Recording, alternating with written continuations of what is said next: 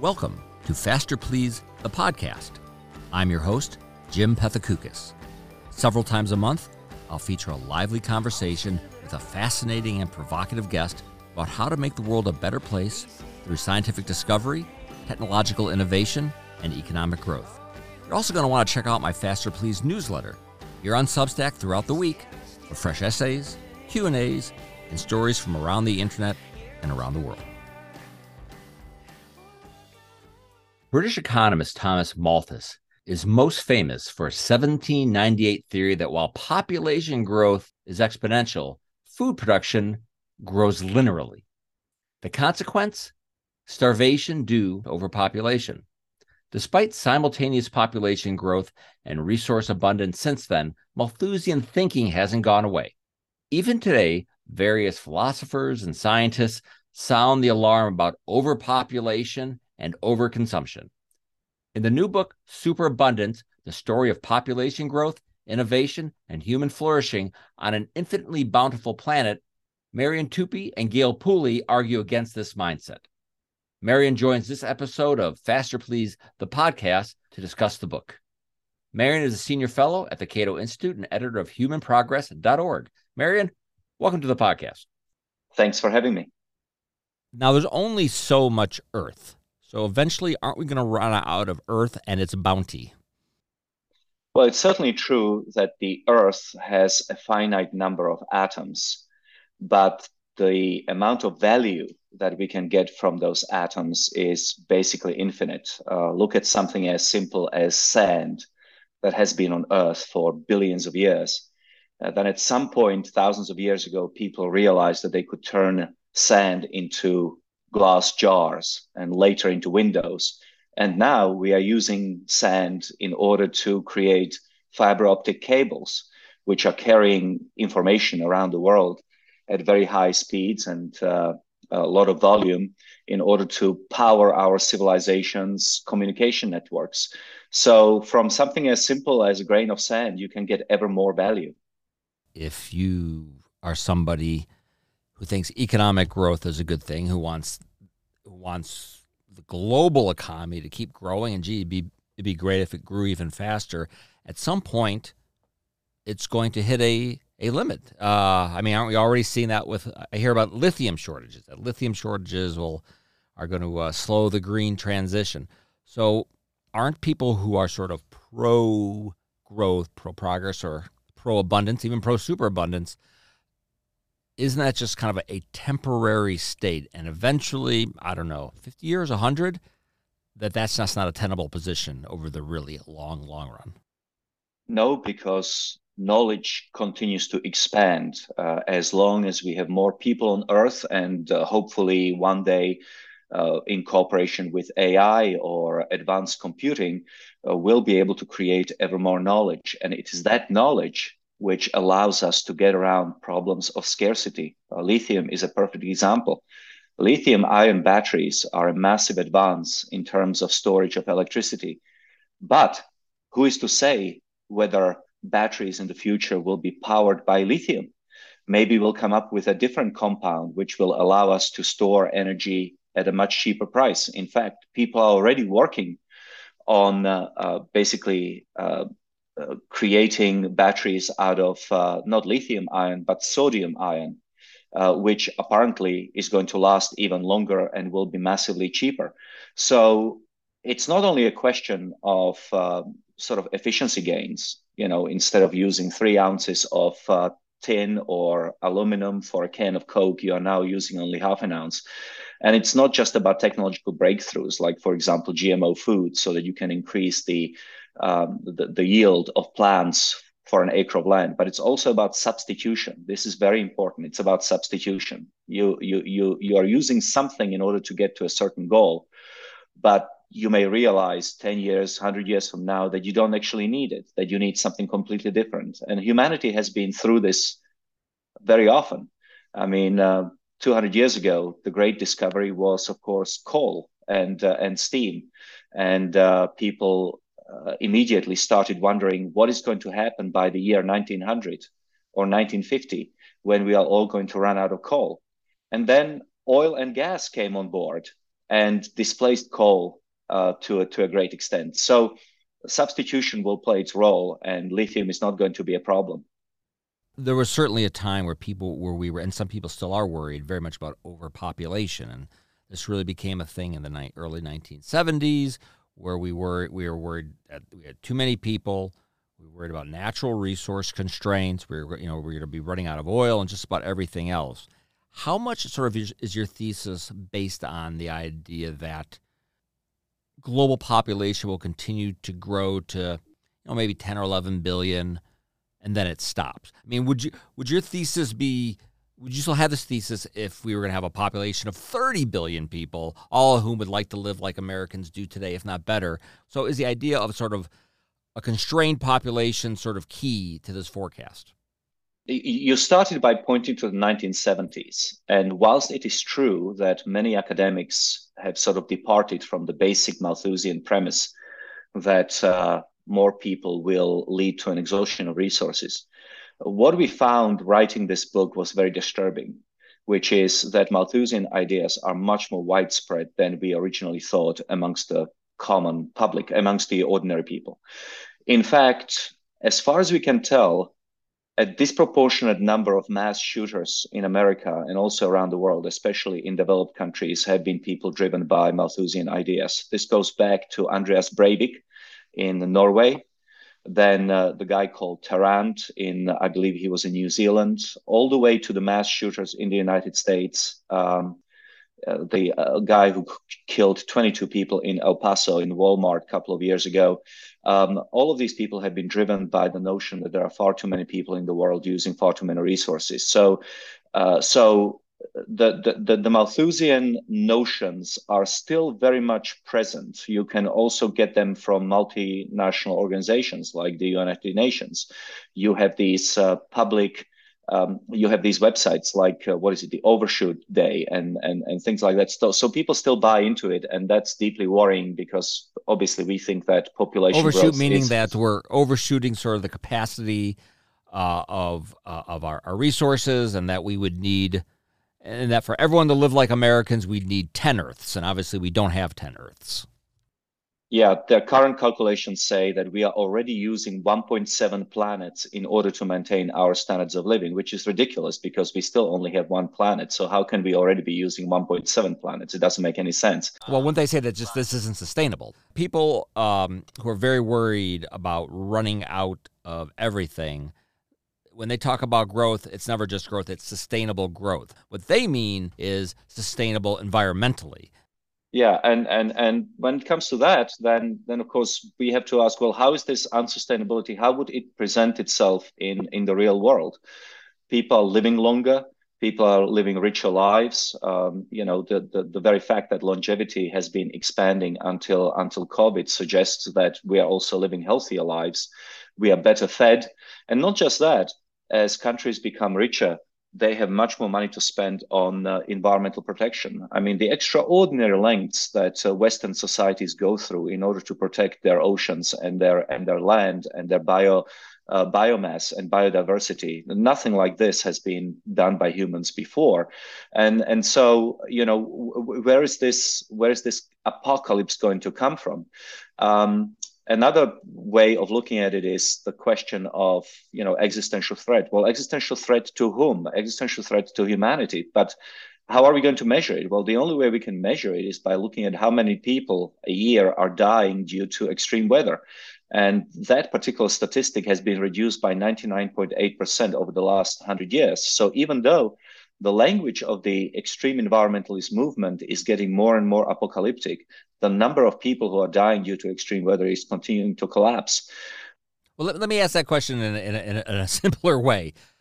Do we have the ability, do we have the resources for everyone on this planet to have at least the standard of living as Americans and Western Europeans do today?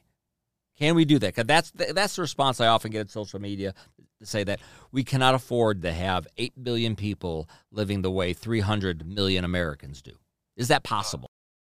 if the basic premise of the book is correct, then yes, not just for 8 billion, but potentially substantially more for the following reason. And that is that ideas are not constrained by the laws of physics. Yes, the planet's atoms are constrained by the laws of physics, but not the ideas produced by the human brain. And so long as you have more people living in freedom, communicating together, exchanging ideas, in the words of Matt Ridley, ideas having sex, then you can always come up with a solution to shortages, which would be, in that case, temporary, driving up prices, therefore allowing people or incentivizing them to look for solutions. So, yeah, the essence of the book, there are no physical limits to abundance, and therefore it should be possible for the world to have the living standards of Americans. Is this a faith-based premise based on a fairly short period in human existence? That you're assuming that we can still do it, that humanity is ingenious enough that we can continue to sort of be more efficient and come up with new ways of doing things infinitely? Is it faith based? Thomas Sowell has that great quote that the caveman had exactly the same amount of resources that we have in the world today, and the difference between their standards of living and our standards of living is the knowledge that we bring to bear onto the resources that we have. In fact, you might argue that the only reason why any resources are valuable is because of the ability of human beings to interact with them and produce value out of them. So if you think about the immense difference between our standards of living and those of people in the Stone Age, and again, the resources haven't gone anywhere; they're still with us, except for a few tons of metal that we have shot into space. Everything else is still here. The same amount of copper, the same amount of iron. There is no reason to think that people 200 years from now who are much richer than us couldn't utilize those resources in a similarly beneficial fashion. Let me ask you this. So who should the burden of proof be on? People who think that we are, who are worried about the sustainability of growth, who think there's no way this earth can tolerate 8 or 10 billion people living like Western Europeans. Should the burden of proof be on them, or should the burden of proof be on you to say that, yes, we've done it in the past and we can continue to do it in the future? Well, I think the burden should be on them in the following sense, is that this is not the first time that this particular concept has been proposed. I mean, the famous wager between Simon and Ehrlich was essentially... Explain that wager just very briefly for people. What is that wager? So Paul Ehrlich was the famous, in fact, is the famous biologist from Stanford University.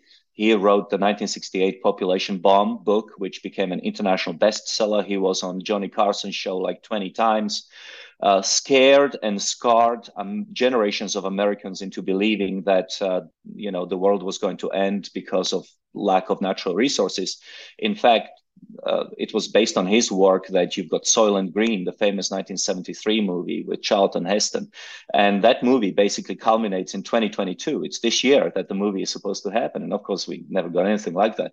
Well, on the East Coast, Julian Simon at University of Maryland basically challenged him to a bet. And he said, look, Ehrlich, you pick any commodities you want and a time period more than a year. We are going to put $1,000 on it. And if the prices go up, whilst the population expands, I'm going to pay you. If the prices go down, then you pay me. And in fact, Ehrlich lost that bet and had to write Simon a check for $576. So, these believers in the apocalypse, they've been at this for so long that I feel that it's time for them to start convincing us that, in fact, the apocalypse is coming, rather than us trying to remind them of all the previous, predictions of apocalypse which didn't come true. I'm willing to go and do a bet like that. Now, the other thing that you ask is this possible? Is it feasible for us to continue like that? And I believe that it is feasible so long as we have at least part of the world that is still free, economically and politically. Obviously, I mean, not obviously, but I don't think that we can expect cutting edge research from China, which is increasingly restrained politically and economically, where people are not free to speak, interact with ideas.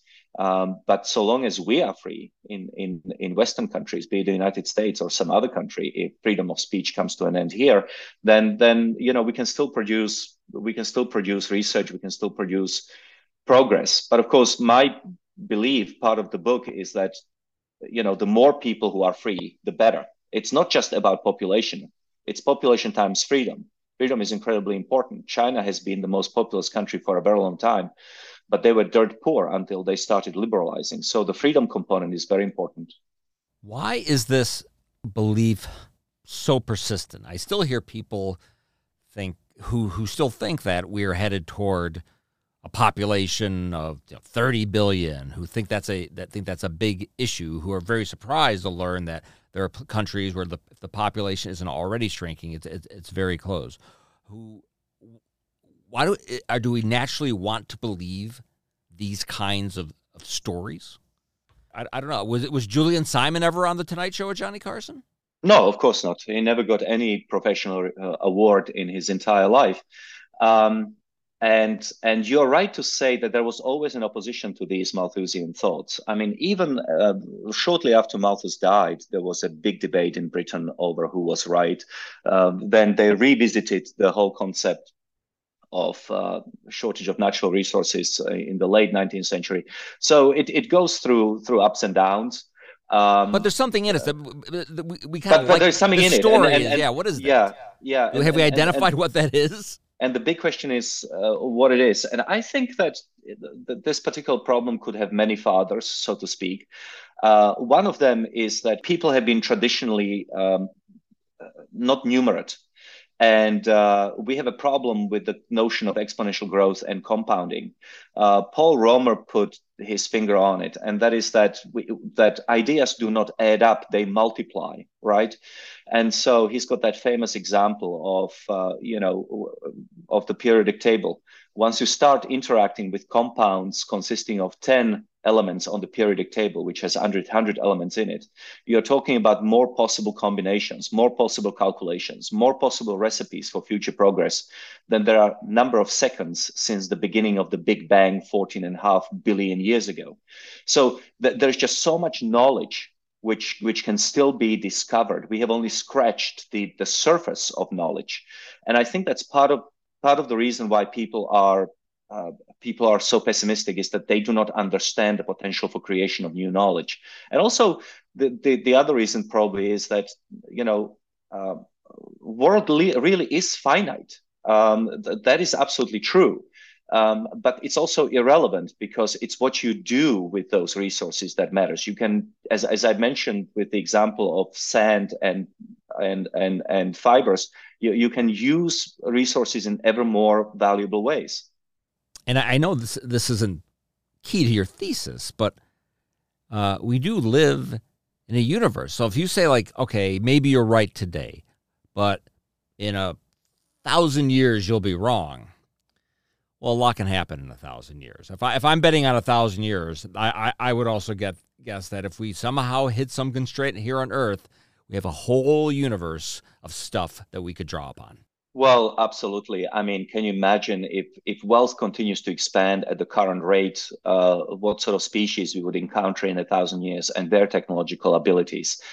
A lot of asteroids out there. A lot of asteroids out there. What worries me is actually that there aren't enough people, that there won't be enough people to explore all those possible avenues for creation of new knowledge. You mentioned population growth. I mean, population is below replacement level in 170 countries out of 190. We are going to peak in 2060 and then start declining. So instead of worrying about 30 billion people, we are going to have to worry about a population that is going to be basically as big in 2100 as it is today, and that really constrains the knowledge horizon and how fast we get there. And that brings with it all sorts of other problems. When people say, and I was actually speaking to somebody yesterday about this, that perhaps we have enough wealth. And I cannot help but think, imagine of all the possible problems that we could encounter in the future, all the other existential threats, be it asteroids or a new pathogen or something like that. I want the society to be super rich so that if we need to shut down the economy for another year, we can afford to do so rather than do it on, with debt. Or if we do encounter an asteroid that's hurling towards Earth, we have a super powerful laser powered by mega fusion power station that it can blast it out of the sky. So we never know what future is going to hold. But I would much rather have a wealthier society deal with it than a poorer and more technologically primitive society dealing with it.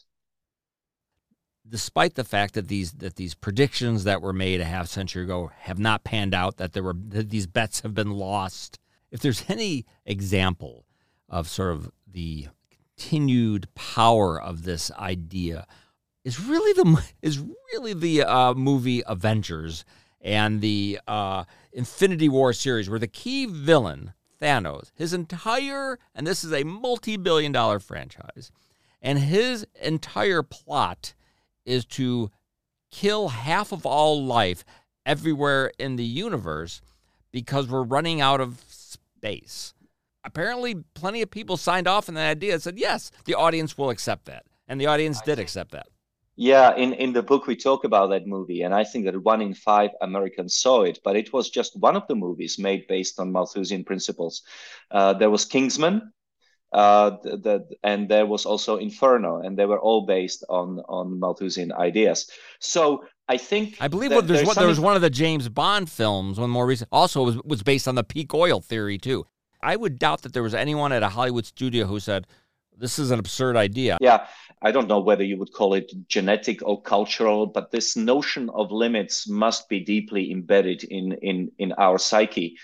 And the key to breaking with that thinking has to be the embrace of knowledge, understanding that knowledge can solve all of our problems. Just about everything that you see around you in the world today that you bemoan is due to lack of knowledge. People are dying of cancer because of lack of knowledge. Babies are dying in Africa from malaria because of lack of knowledge, although that's being fixed already by vaccines. So more knowledge, the better. And the thing is that currently it's only the human mind that is capable of producing new knowledge. So we still need people. Now, maybe at some point in the future, we are going to have a super smart AI that is going to produce its own new knowledge. But, right now, that's not a realistic option. And so I think that there is something to be said for population growth. Now, what we are certainly not suggesting is that people should be forced to have more babies. The book's goal. Are there people who've suggested that's what you're saying? I hope not.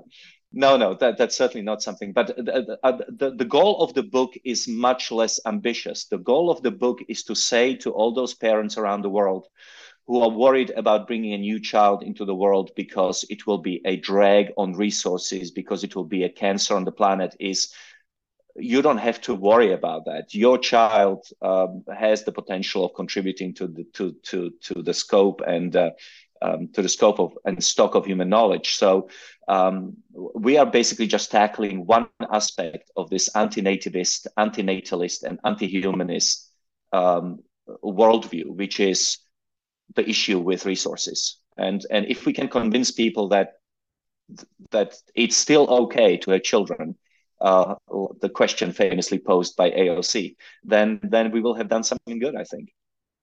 Marian, fantastic. Thanks for coming on the podcast. Thank you very much.